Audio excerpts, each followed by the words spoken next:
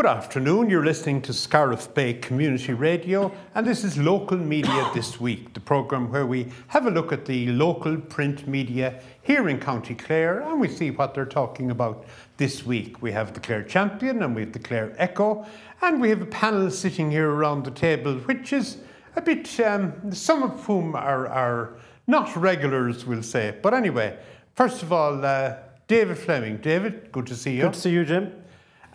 We have Carol McNamara, who's been here before a number of times recently. Good to have you back, Carol. Thank you very much, Jim. Delighted to be here. Another contributor from time to time is Tom Hanley. So, Tom, great to have you back. Thank you, Jim. I get a chance to come off the subs bench this week too. You do indeed, yes. And also, I suppose, I don't know whether he's on or off the subs bench this week, is Luke Fleming. He's certainly pressing buttons and sliding sliders here, but he might feel like coming in occasionally if something needs to be adjudicated on.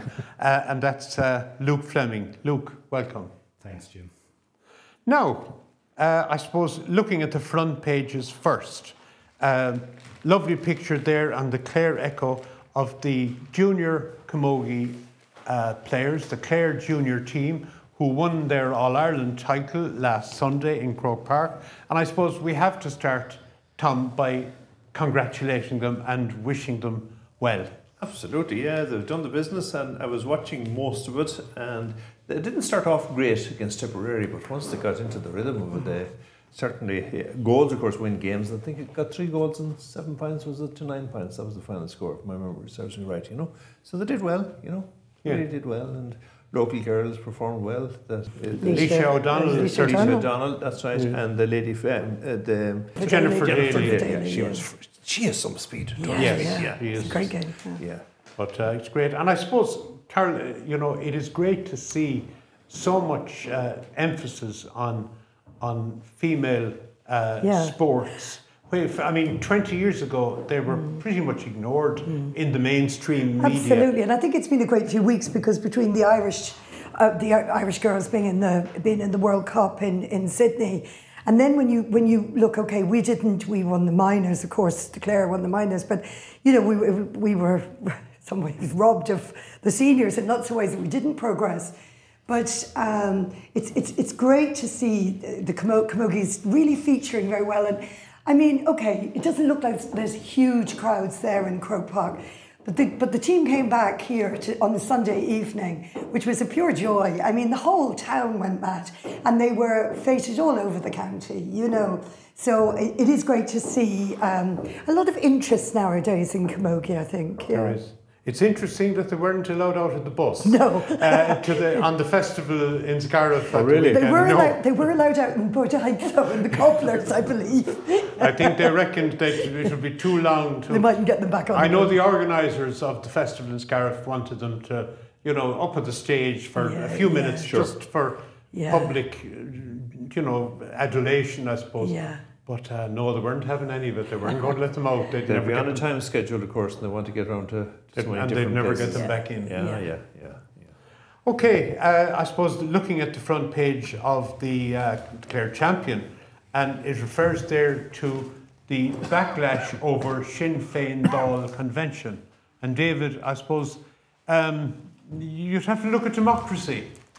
Well, it seems that there isn't much democracy in Sinn Féin, in the internal politics of Sinn Féin, according to this article. It's by Dan Danaher. Backlash over Sinn Féin Dáil convention. It's happening as we are recording this programme on Thursday evening. The convention to select, I wonder is select the best word, because the injured party, according to the piece, is Nolene Moran, who wanted to stand for the convention. Now, this is the convention to select the candidates who will run in next year's general election for Sinn Féin. But she did not get the required nomination from... the rules say you have to have not only your own Cumann, but a second nominating body, either the Ard Comhairle or the Officers Board, the National Officer Board, or the Munster organisation of the party. And for whatever reason, she didn't get any second nomination from either of those bodies.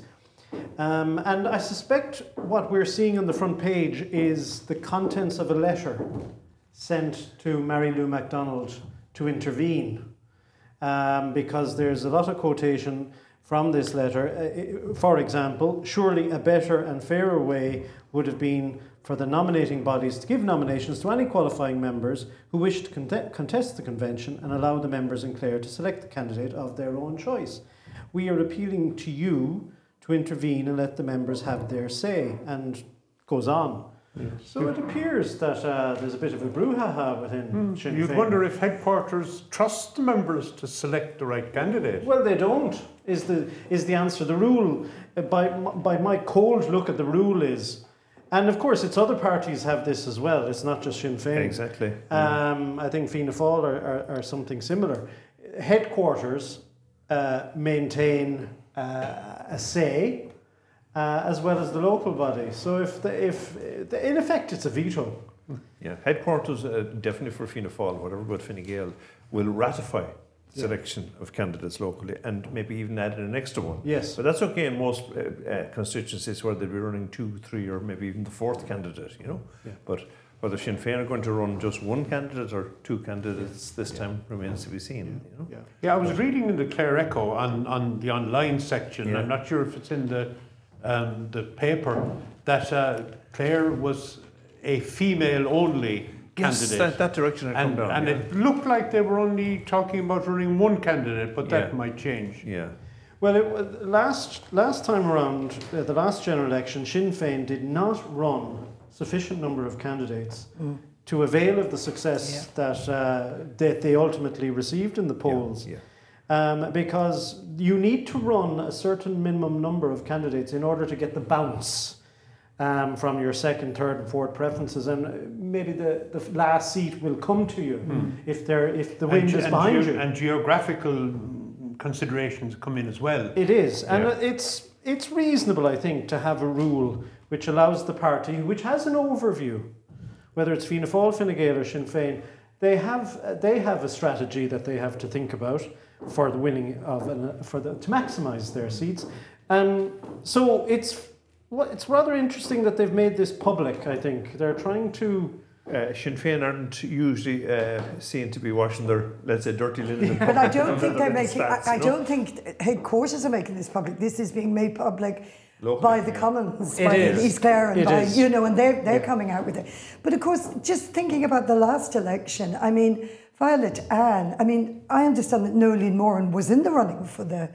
For the ticket last time, and that Violet Anne was kind of imposed as well. So, I mean, nothing's really changed here. No. Yeah, that is true. So it'll be interesting. It'll be very interesting the next election here in Clare, all over the country, but in Clare in particular. Yeah. The one thing, if you look through the papers this week, Violet Anne gets loads of mention. There must be an election in the offing. They're gearing up for it, Yeah, For sure. Yeah. Has Violet Anne improved her image and how she projects herself since she got out from Sinn Féin, I wonder? It would appear to me that she has a bit. I think so. If what we're reading in the papers anyway, she's getting a bit more publicity and appearing on more national TV programs and radio programs and all that. She's in the papers this week. I think she's covering the CAMs. We covered it in the last few weeks as well. I think she's championing that issue, which of course is a very serious issue. And I'm not saying she's just jumping on that particular bandwagon. She obviously feels very seriously about it. She seems all set to be running in the next election. Yeah. Without But it's running as an independent. You're up against Michael McNamara, the other independent TD, and there's probably only one independent seat in County Clare. I would have thought. Yeah. Okay, we'll go on. It's also covered on the front page of both papers, both the Clare Echo and the Clare Champion, in relation to the quote carnage on the roads that the wife Helga Himmelsbach, whose husband passed away following a tragic accident near Ballyvaughan a few weeks ago. But I think she is campaigning now to try and prevent such accidents happening again.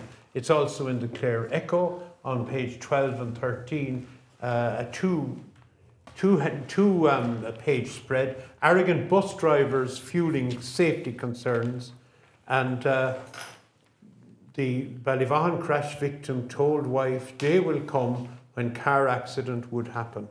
So it's obviously something that has taken off recently, but is causing serious concern. Anyone that knows that road up the west through Ballyvaughan is the N67, I think. That's, and let's say through Cork, through Hill and all that area. That's a national route. And there's a speed limit of 100 kilometres an hour along that, and that's totally inappropriate. I have a friend who lives quite near Ballyvaughan, and when I called to see him, going out onto the main road again is you have to be very, very careful. The speed cars are going along that area, really, because they can travel at 100 kilometres an hour, which is totally inappropriate. And there was a move there some time ago, at least a suggestion that roads would be looked at and an appropriate speed be imposed rather than depending on what the name of the road was. One thing I would have noticed, and it's years now since I was driving in the UK, in the rural UK, if you're coming into a bad bend, the speed limits you'll be told to slow down for this piece, and the speed limits are vary along any road, but they're appropriate to what's ahead of you. If you're going to a bad junction or dangerous junction, slow down. On the road from East Clare into Ennis, there are some very wide stretches where the limit is still 80. Yes. And speed vans would be regularly there to monitor and to punish people. But then you have other roads like that where it's 100. You know the more common name for those speed vans? Well, cash vans. Cash vans. That's the cynics that they're money-making exercise, but they do serve a purpose. They do, of course they do, in dangerous locations. I would think the main issue up North Clare is a combination of the road is probably not what a national road should be. But combine that with the amount of buses that are on that road, combine it with the amount of tourists, and combine it with the amount of tourists that might forget no more than if we go to a different country at some stage what side of the road you should be driving on. And because that road is so narrow in places, I can understand totally how it happens, and I've come across a lot of people up there myself over the years that are either lost or going down the side. They're down a side road and they're in the middle of the road, not realising it's actually 2 lanes of the road. That makes sense. But they're not used to driving on the byways of North Clare. We'll say if you're compared to driving on an autobahn in Germany. So, what's the solution? There's mention in the article that, say especially the Porrick has there, that there should be more signage put up in relation to, a little bit like when you come out of the airport, drive on the left. It might sound stupid to us that half know what side of the road to drive on most of the time, but if you're a tourist in a new country, you might have literally just landed in Shannon Airport a while previously. You hired a car, it's probably not an automatic, you might be struggling with the gears to drive it, that's certainly one side of it, but I think it's one of those things, the volume of traffic that's there, we're going to get a sense of it, I would imagine, a little bit more around East Clare once the bridge in Killaloo is done. And once the Inishcaltra Visitor Centre happens and all the rest. Funnily enough, not funnily, but intriguingly, it's on page 2, the council had given a commitment to tackle the tourist traffic problems days before the tragic death of this man, Jerry O'Connor. They wanted to begin to monitor the traffic and see what could be done. As Luke mentioned, they were talking about the buses. I think it was Councillor Killeen who said that he saw buses couldn't go forwards or backwards. They were stuck in the road. Yes. Yeah. Like, is one of the solutions to widen the road? It's not possible to do. They have widened the corkscrew compared to what it used to be years ago, but there are still parts of the corkscrew. If 2 buses meet on the wrong side of it, you're in trouble. And I was up North Clare myself during the week and was talking to a few of the country cousins, and they said that the delays getting past the cliffs over the weekend were anywhere between 20 minutes and 40 minutes. Really? With the volume of traffic up there. And that road alone... From Liscannor. Yeah.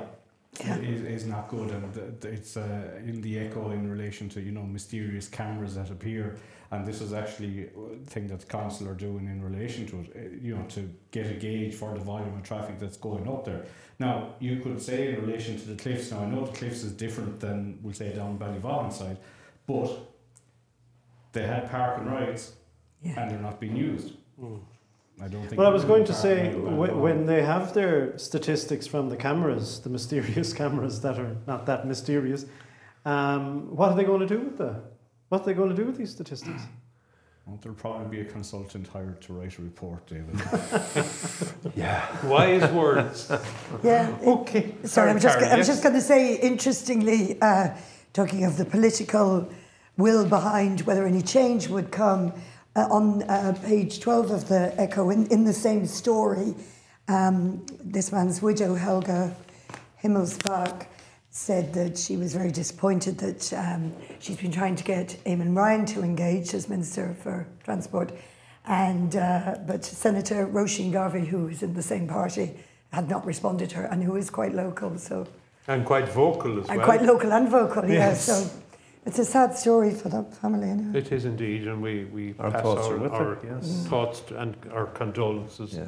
And they're going through a really tough time. Okay, we'll go on to more, I suppose, matters in boardrooms and in meeting rooms.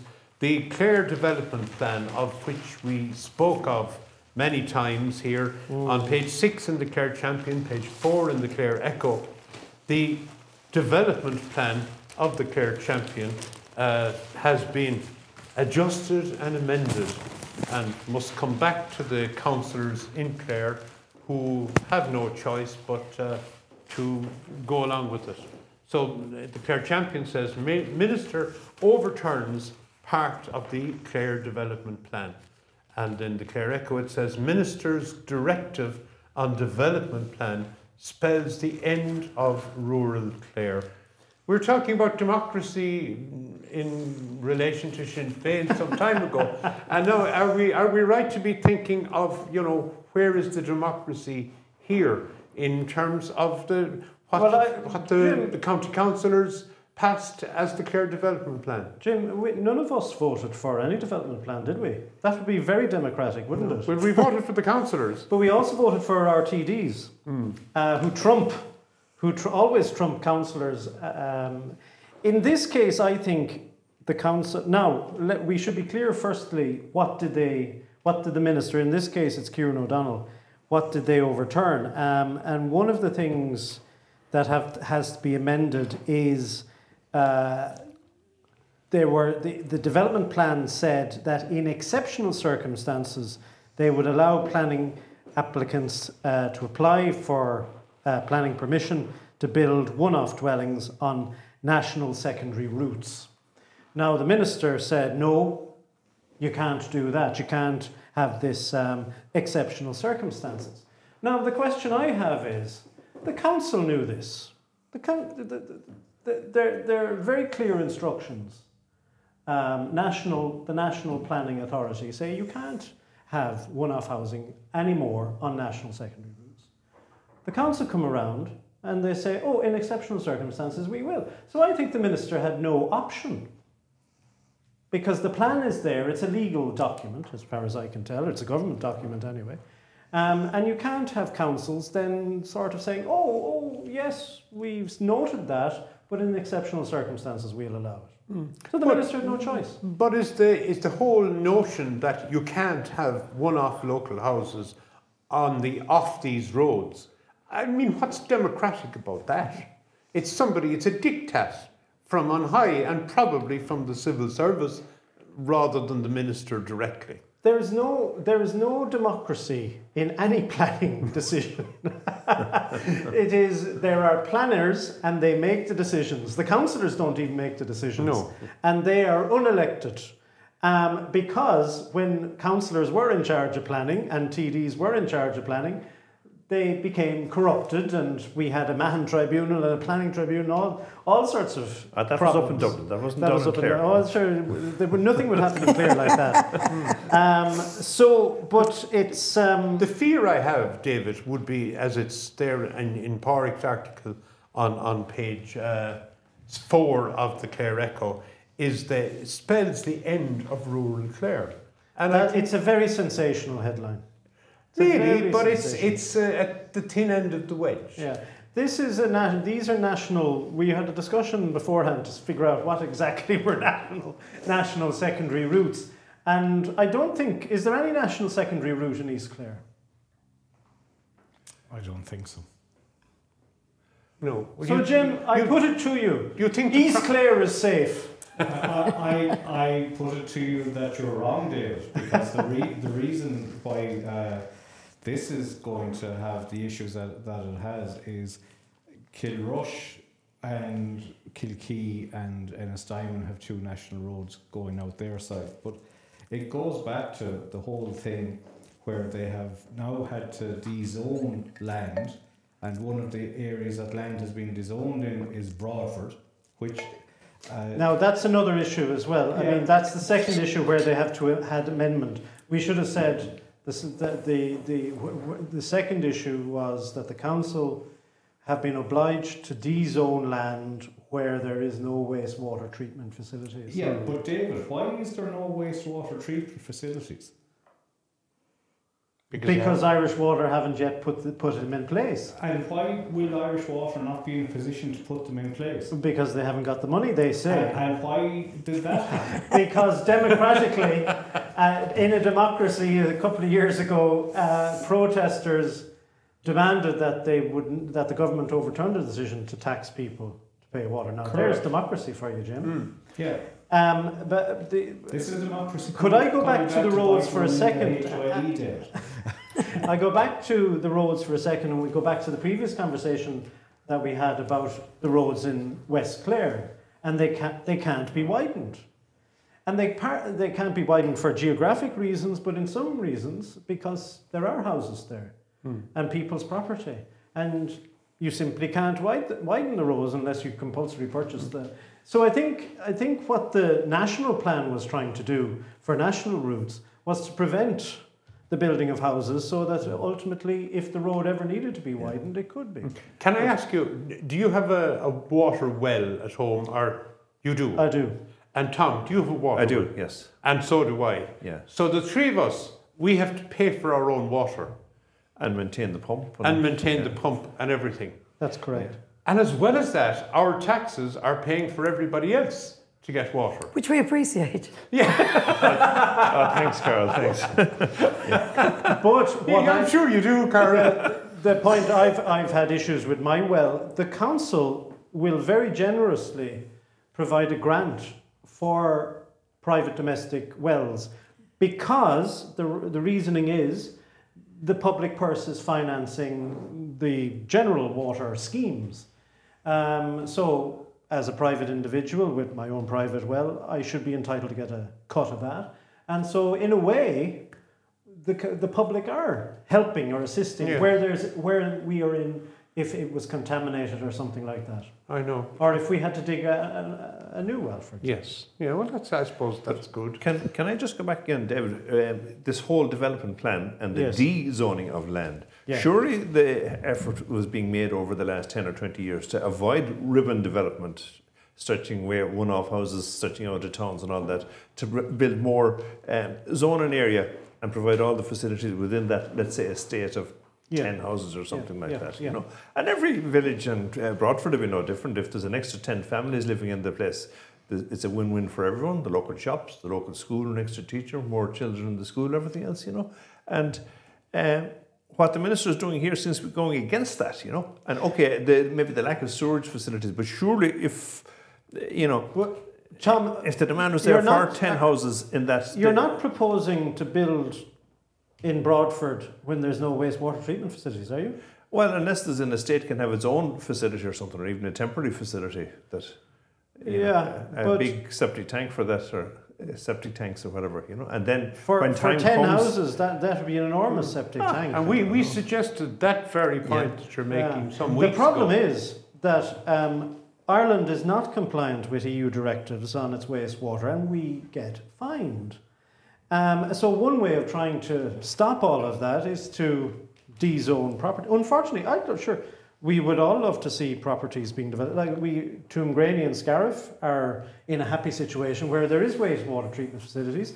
There's quite a few planning applications gone in, 50 houses in Toomgraney, for example. And that's probably good for schools and for all the other things. But that's because we have wastewater treatment facilities. I often think like Dublin is totally overcrowded, choked with traffic, choked with people, houses. You know, when we think we're lucky enough to live here in East Clare in a healthy environment, Carol, and you know, with in a rural setting, and that the governments should be trying to have more of that, as opposed to choke Dublin. Yeah. But there's also the thing where if you're stopping farmers building on these one-off housing or whatever, you know the chances are they're building near their parents, they're building near. You get a win-win situation with childcare, as we know that one, the grandparents minding the ones next door, and all of that. And then when you're old, hopefully they look after you too, But we're not thinking this out at all. No. So I think there's the whole social aspect of this, that's very worrying. Yeah. You either have that, yeah, or then you have the narrow, congested roads with and the deaths on the roads that we are seeing. What's the balance? Is the question. Yeah. Just one other thing in favour of Broadford. Broadford is, it's within 10, 12 miles of Limerick City, kind of, and it's a lot of people will see it as being suitable area to build or set up home and commute into the city, and there are more and more jobs coming on stream within the city. I think the problem for Broadford and a lot of the other places we've spoken about this for months and months is the Irish water situation, where they say they don't have the money to put it in the wastewater. Now there is talk and there's hope that Broadford is very high on the list. But this is dropping it down again, you see. This is the problem. This de-zoning is dropping it off the radar. Now, it'll be de-zoned for 5 years. It'll probably take a couple of years before the wastewater treatment facility will be back on. The next county development plan, which is in about 4 or 5 years, can zone it again. 7 years, is it? 7 years.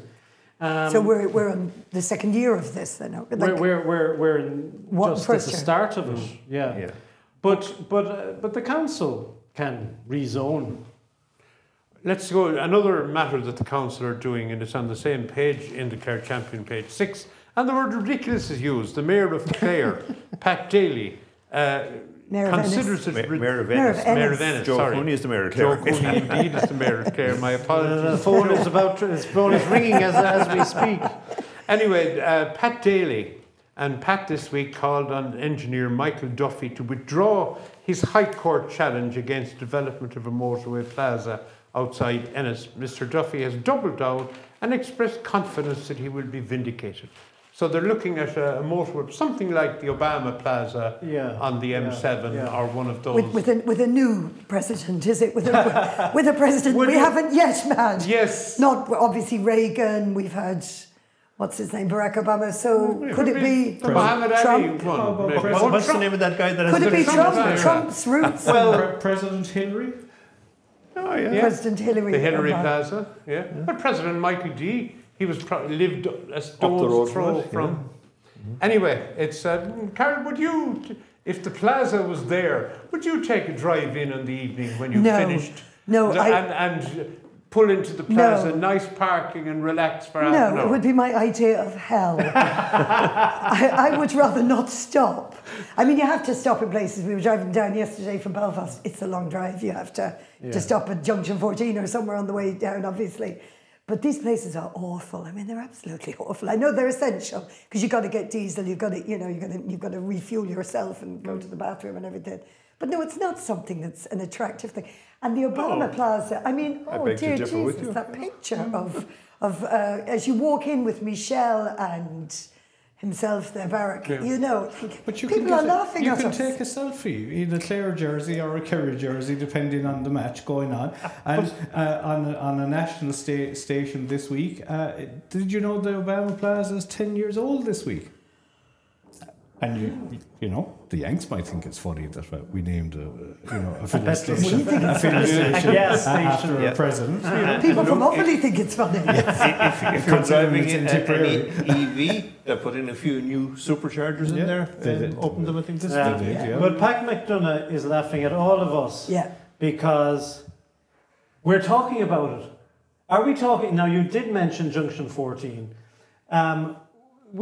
Barack Obama, the Obama Plaza, we all know about it, we've heard about it. I couldn't name any other plaza that there is. The Apple Green one, of course, 27, is Junction one. 27. Well, we have brought our children, or our grandchildren, I mean, go for a drive, go down to Apple. We've done it a few times. Well, my Lovely children, ice cream and yeah, and whatnot. the Cup of indoor coffee. playground. Yes. When they're passing, they enjoy it. Anyway, the story is not whether we're going to have it or not, or whether we like these things or not. It is because there is a judicial review of the Board Penala decision to grant planning permission to Pat McDonough to build his plaza. And Mayor Daly is saying it's ridiculous for anybody to take a judicial review, and that, quote, we should trust. Wait for this. We should trust Clare County Council and on Port Penala. If the planning system can't trust the likes of Clare County Council and on Port Penala, there's something seriously wrong. It's time to stop judicial reviews, he said. Well, I am flabbergasted. Yeah. The number of bad decisions that councils for decades have been making, and the mistakes that have to be rectified, particularly in industrial sites when they contaminate sites. And on Board Penala are not, they don't always make the right decisions. Well, it's amazing. It's a person's right as well to take a judicial review. It's a citizen's right. If there is something to look at, if then it should be. any citizen has a right, if they believe that the law is being broken, to take a judicial review. Okay. Now, have we reached half time? I think we have. We've probably gone beyond it. Surprisingly, we have. And a comment was passed before that, we'll be on time tonight because the usual suspects aren't here, that delayed the show. But Well, the talk is so interesting. indeed it is. Well, I'm going to keep it short and Are you sweet. the DJ this week? I'll try and fit into Pat's pair of shoes for this week. And Pat was so dedicated to the show. He went on holidays the day after it was recorded last week. Now, he's not here this week, but he'll be back in time for the Mills game at the weekend. So he's very, very dedicated. And we wish him, hope he's had a good holiday, and regards to John Ness up in Achill as well. We're playing music from the four of us who were at the festival last weekend, and most people will know their big song. So we'll have a live version as recorded at the festival of the one and only song about a girl called Mary. Wonderful. Mary's got a new job, she's working in the bank, making lots of money and giving it to Frank. Frank's a married boyfriend, been that way for years. Slapped her in the face once, but says he loves her. Oh, Mary, why don't you have some sense? Please do something to restore my confidence. You're very welcome back. You're listening to Scariff Bay Community Radio and Local Media This Week. And our sponsor is Ruth Griffin Photography. Ruth based in Feakle. Now, and that was the four of us there with Mary, as played at the Harbour Festival in Scariff last weekend. Carol, I know normally in the second half we talk about East Clare matters, but something took your eye there, or caught your eye, in relation to what I'm sure many of our pupils around won't be anxious to hear, and that's back to school. Yeah, and of course it seems to get earlier and earlier every year, that soon we'll be back in July. I mean, children are back, schools are back the week after next, someday during that week, so it's coming around pretty quickly. I suppose the Clare Champion has used its editorial to discuss the financial pressure that's on parents in the return to schools. And on one of the pages in the Clare Champion, there is the ad for the free book scheme for primary schools. That's on page 9. on page 9, and it's the free school books for primary school pupils, which is also talking about parents not needing to buy any primary school books, workbooks or copies, and there's some kind of a stationery allowance or something. And that is obviously very good news. But I read then that in the Clare Champion on page 20, there's a survey which was conducted by the credit union. And it said that an awful lot of parents didn't actually know about this free primary school book scheme. 49% of parents have not been informed of the free primary school book scheme. Of those parents who do not know about the scheme, 39% said they will buy their children's primary school books outright. And which seems to be a shame when there is a actual, a system in place. Some secondary schools do have the free book rental. I know local schools have done here for a while, but it's really expensive to get a child back to school. And here's some, again, going back to the survey that was done with the Clare Credit Unions.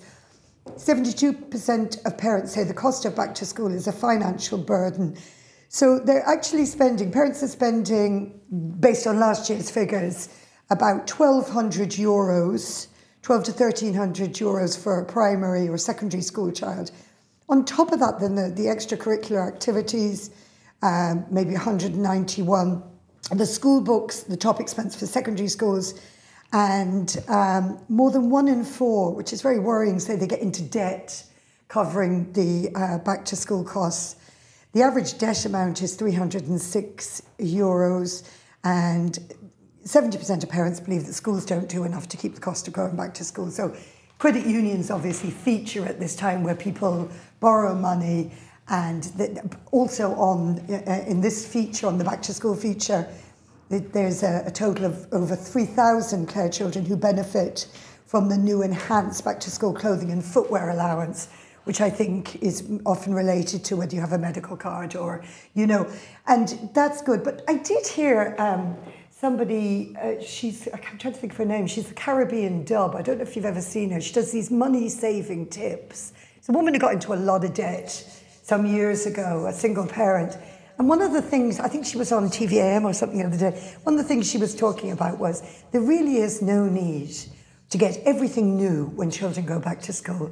That there's plenty of pencils around that just need topping. Maybe they need a new pencil case or they need a new bag. But by and large, we've created a culture where we are replacing another lot of plastic and lunchboxes and everything. And really, we shouldn't be doing that. We should be looking at what we have at home. And, I suppose people want things shiny and bright and new, but you have to buy new shoes. You can't wear a pair of shoes that don't fit. But really, there's a lot of stuff that maybe they don't need to buy new. Just a thought. Yes, I know. And I suppose, where did I see them the other day? I think it was Aldi, where they had the price of school uniforms was absolutely rock bottom. I couldn't believe they were so cheap. I know when we were in school, we used to get the parents to buy either in Dunn's or wherever, yes. The uniform, which is a blue jumper and a navy pants. And we used to put on the crest on them. Yeah. But I mean, there can be huge expense involved in purchasing uniforms. Yeah. David, you have primary school going children. 2 of them. And they'd be aghast at Carol's suggestion that no new pencil case would be bought. Tell them I said it. But I'd be with you, Carol. But it's the new scheme. The free books for primary schools is a godsend, because the vast majority of the expense was going towards workbooks and school books and copybooks and all of that. So I'm very surprised that 47%, according to that survey, wasn't aware of it, because I think, number one, in the past the schools would send out the list for the books to be bought. This year, of course, they're not sending out the books because the school themselves are purchasing the books.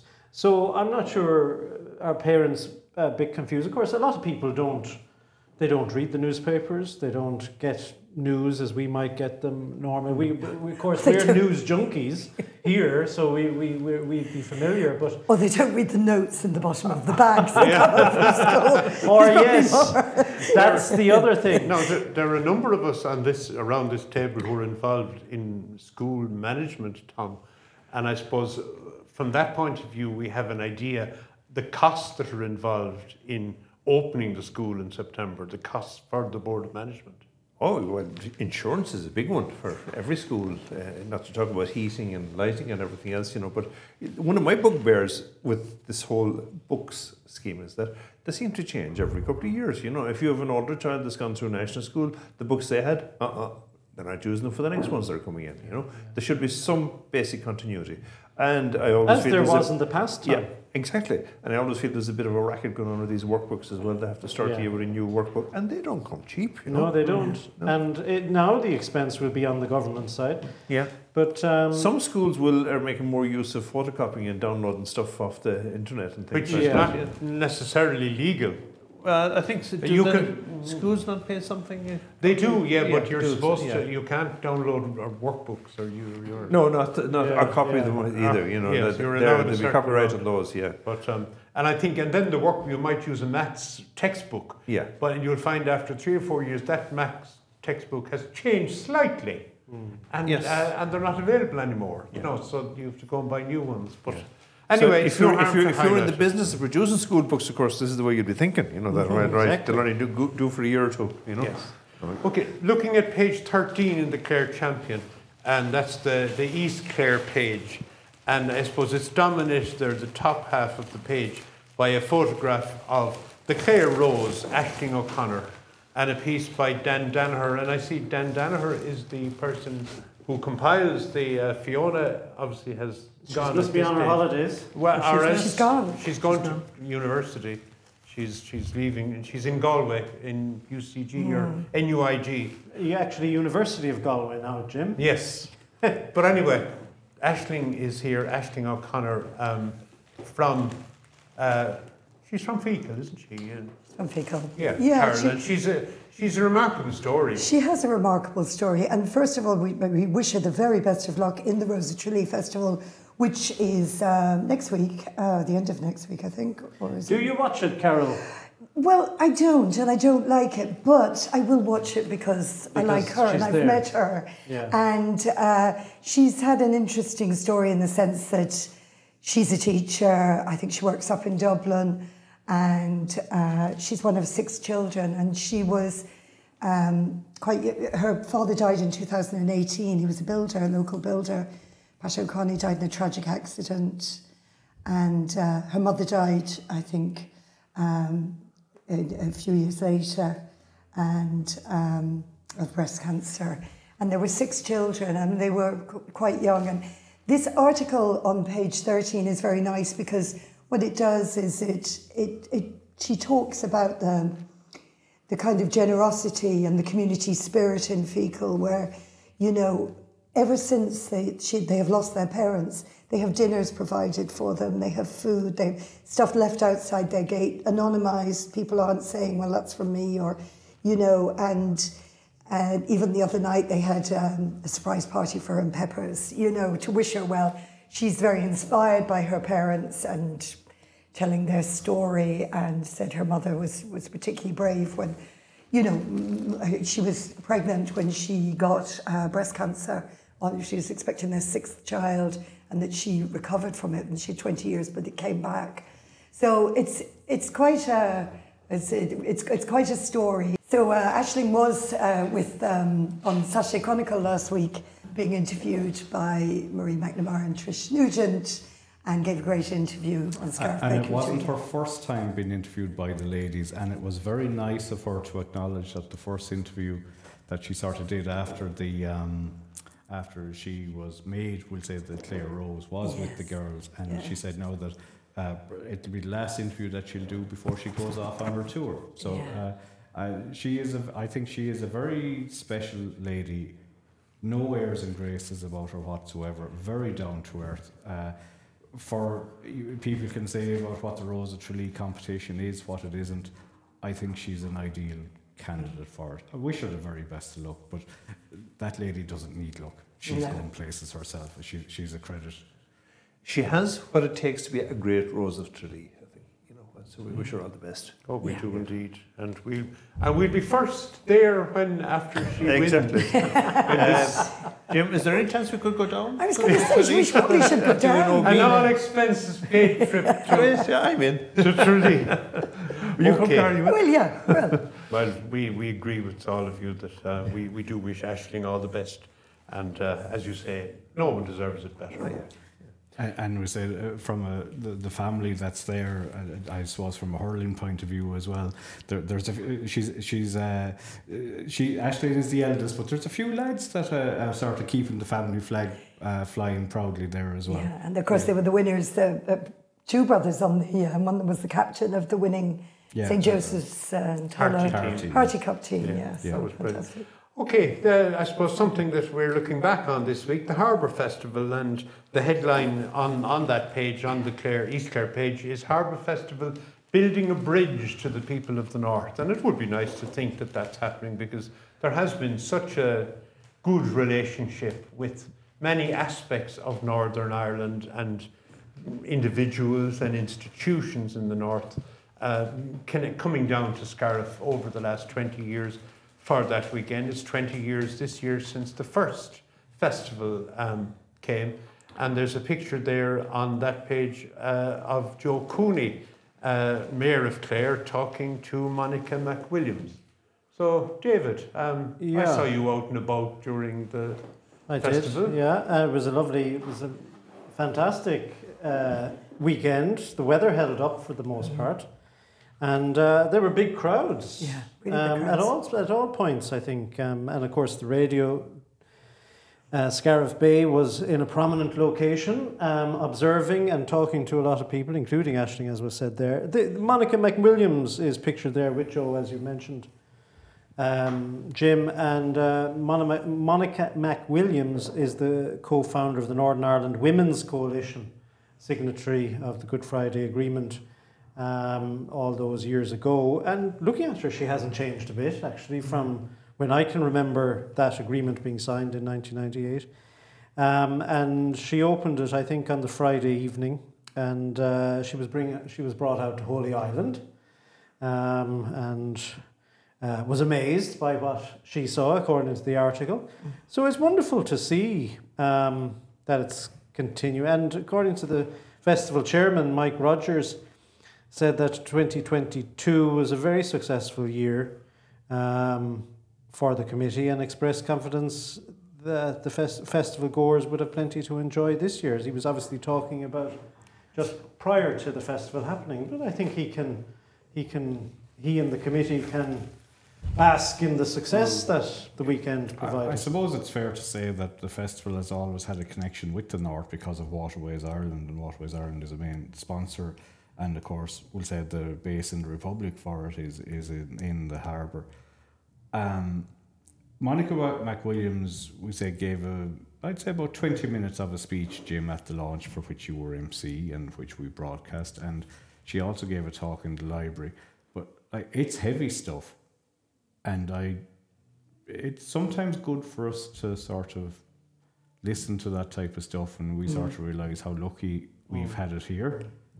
And I think, hopefully, how that things in the North are changing slowly, probably a lot slower than a lot of people would like.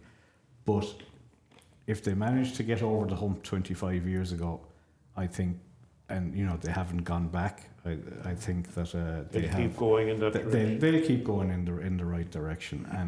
And a very expressive lady is how I would sort of describe her. But as I said, you wouldn't want to be, you'd want to be sitting down with a good strong cup of tea listening to the She gave interesting accounts of the behind the scenes activities, to when there was a conference, but what went on behind the scenes, and it's very interesting. Oh yeah, but like if you consider, they wound up in South Africa, and you have a Nelson Mandela banging heads with these guys and telling them, you're after bringing apartheid back to South Africa. Yes. That's fairly Yeah. But very few heavy people stuff. can come to the Scariff Festival and talk about being in those rooms. Absolutely. You know, so I unfortunately didn't hear because I was doing the programme on Saturday afternoon, but I believe in the library as well, she was very good. And anybody who went really enjoyed her anecdotes, her stories, and, you know. Yeah, and I think it's good for us to have this because we had Stuart Dickinson last year, you know, from the Alliance Party, and the Alliance Party are probably the great hope maybe in the north that they have Catholic and Protestant trying to come together rather than just, you know, Catholic one side, Protestant on the other side. And it is good for us and gives a good sense of perspective. It does. Tom, you were broadcasting I was broadcasting on the Sunday afternoon. On Sunday, yeah, and it was very, very enjoyable. Plenty of people there. And one thing I would say, I know somebody who was in Scariff at 12 o'clock on Monday, and the whole place had been completely cleaned, which is a great tribute to the volunteers and the committee. Absolutely. You know? There wasn't a sign that the Immaculate. fest was on. Immaculate. Immaculate. Yeah. And that doesn't happen by chance. or No, it accident. does not. It does not. So they're a very hard-working committee, and of course the pride of the parish comes into place with like lots of things in local communities. You know.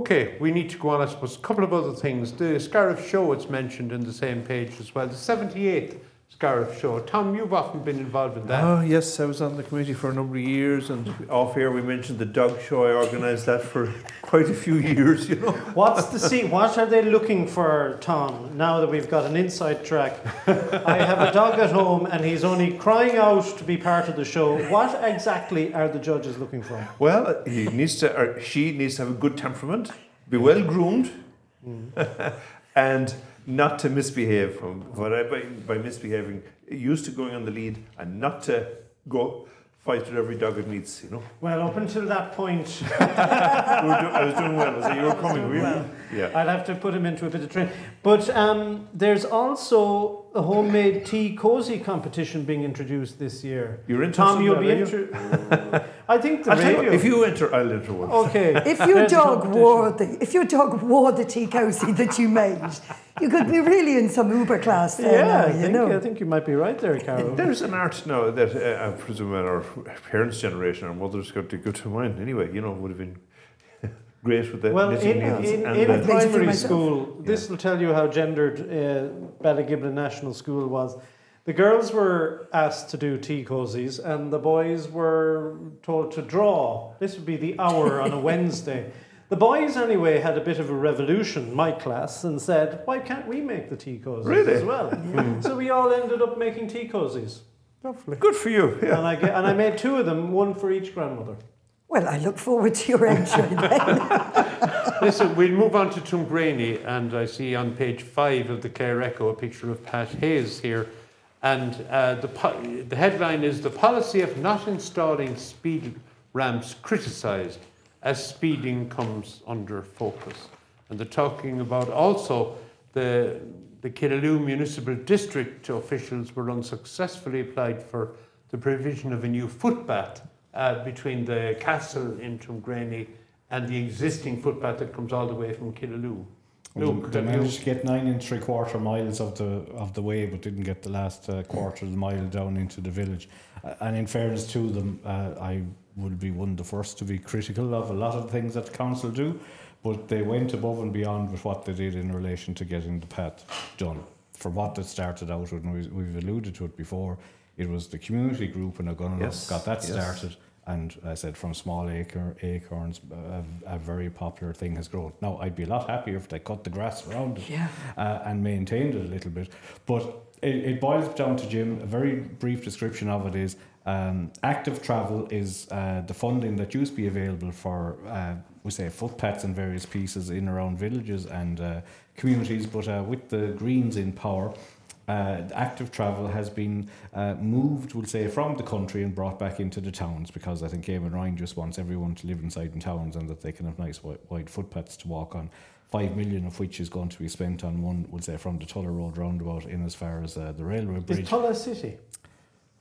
Well, it's the roundabout, Jim. Or, sorry, David. It's it's the East Clare roundabout. Sorry, isn't that what it's called now? I think it is, yeah. Because they Yeah. forgot to put a name on it originally when there was the two junctions, and I think they called it the same name. So you said, was it the Tulla Road roundabout or the Tulla Road roundabout? But in fairness to Tuamgraney, and presumably to the Tuamgraney Development Association, The path extends from Tumgraney all the way past the evicted GA. To nearly my front door. Almost to your front door. Well, which past is, it. I mean, and it is, and I've walked it. I'll tell you, it's one of the best things that they ever did, and it means that on the occasion that I do walk the children to school or walk them to the pitch, or I walk the dog every day on that path.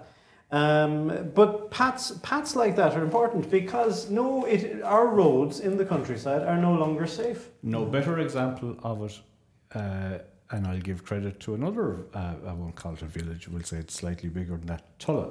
And Jim, we passed by when the recent Tulla Festival was on, people able to walk down the footpaths, the side of the very expensively built stone walls all along the road. But, you know, it's on events like that and days like that where you start to see the benefit of it.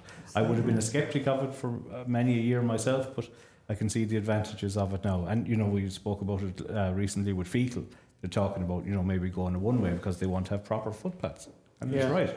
Yeah. And any new road being built should have a footpath for the locals. And if Pat was here, I'm sure he'd talk about footpaths being built in cities and towns. Yeah, but then look, take Clooney, for instance, the footpaths and the street lighting that's going in. The next best example. I was passing through Drumondura, hadn't passed through it in a while, in the last week or so, and they've the same thing up there. It's amazing. Fantastic. Great. Yep.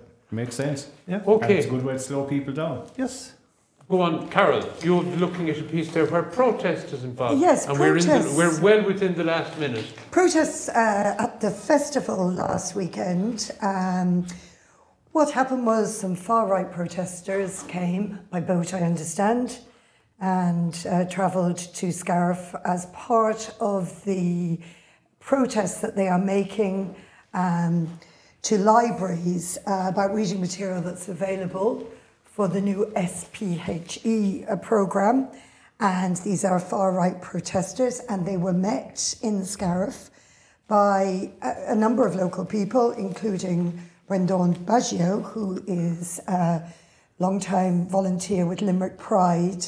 And they flew the flag, the Pride flag, while a protest, went on to stand up for gay rights and LGBT rights, and to protest about the presence of the far-right protesters who had come up, who had camped actually on Holy Island and had flown their flags there, which was very inappropriate. Anyway, and illegal. Illegal, of course, illegal. Yeah. Anyway, fair play to local people for standing up to these guys. I suppose some people should understand that libraries in Clare close at the weekend. Yes, okay. People who use libraries do know that. Okay, listen, we must finish there. My thanks to David. Thank you, Jim. To Carol. Thanks very much. To Tom. Thank you, Jim, and to for Lou. having us. Yeah. And we look forward to, thank you for your contribution, Stephen. We look forward to having you back. Oh. Luke, you've taken over from Pat as our resident DJ. Yeah, What, if anything, are you going to... Well, I don't know how long I'll have to play it, but we're going to play another song from the weekend. On the Friday night we had Queen, and we'll have a little bit of a tune from them. Okay, and that's we have Queen with a Queen. W. And we'll finish quite on a that. good band they were too. Lovely. We'll see you next Sunday at 2 o'clock with the help of God. Goodbye and God bless. But hear a boy make a big noise playing in the streets. Wanna be a big man someday, you got leather on your face. Big disgrace, kicking your can all over the place. Say, we will rock you. Oh yeah. We will rock you. I like it.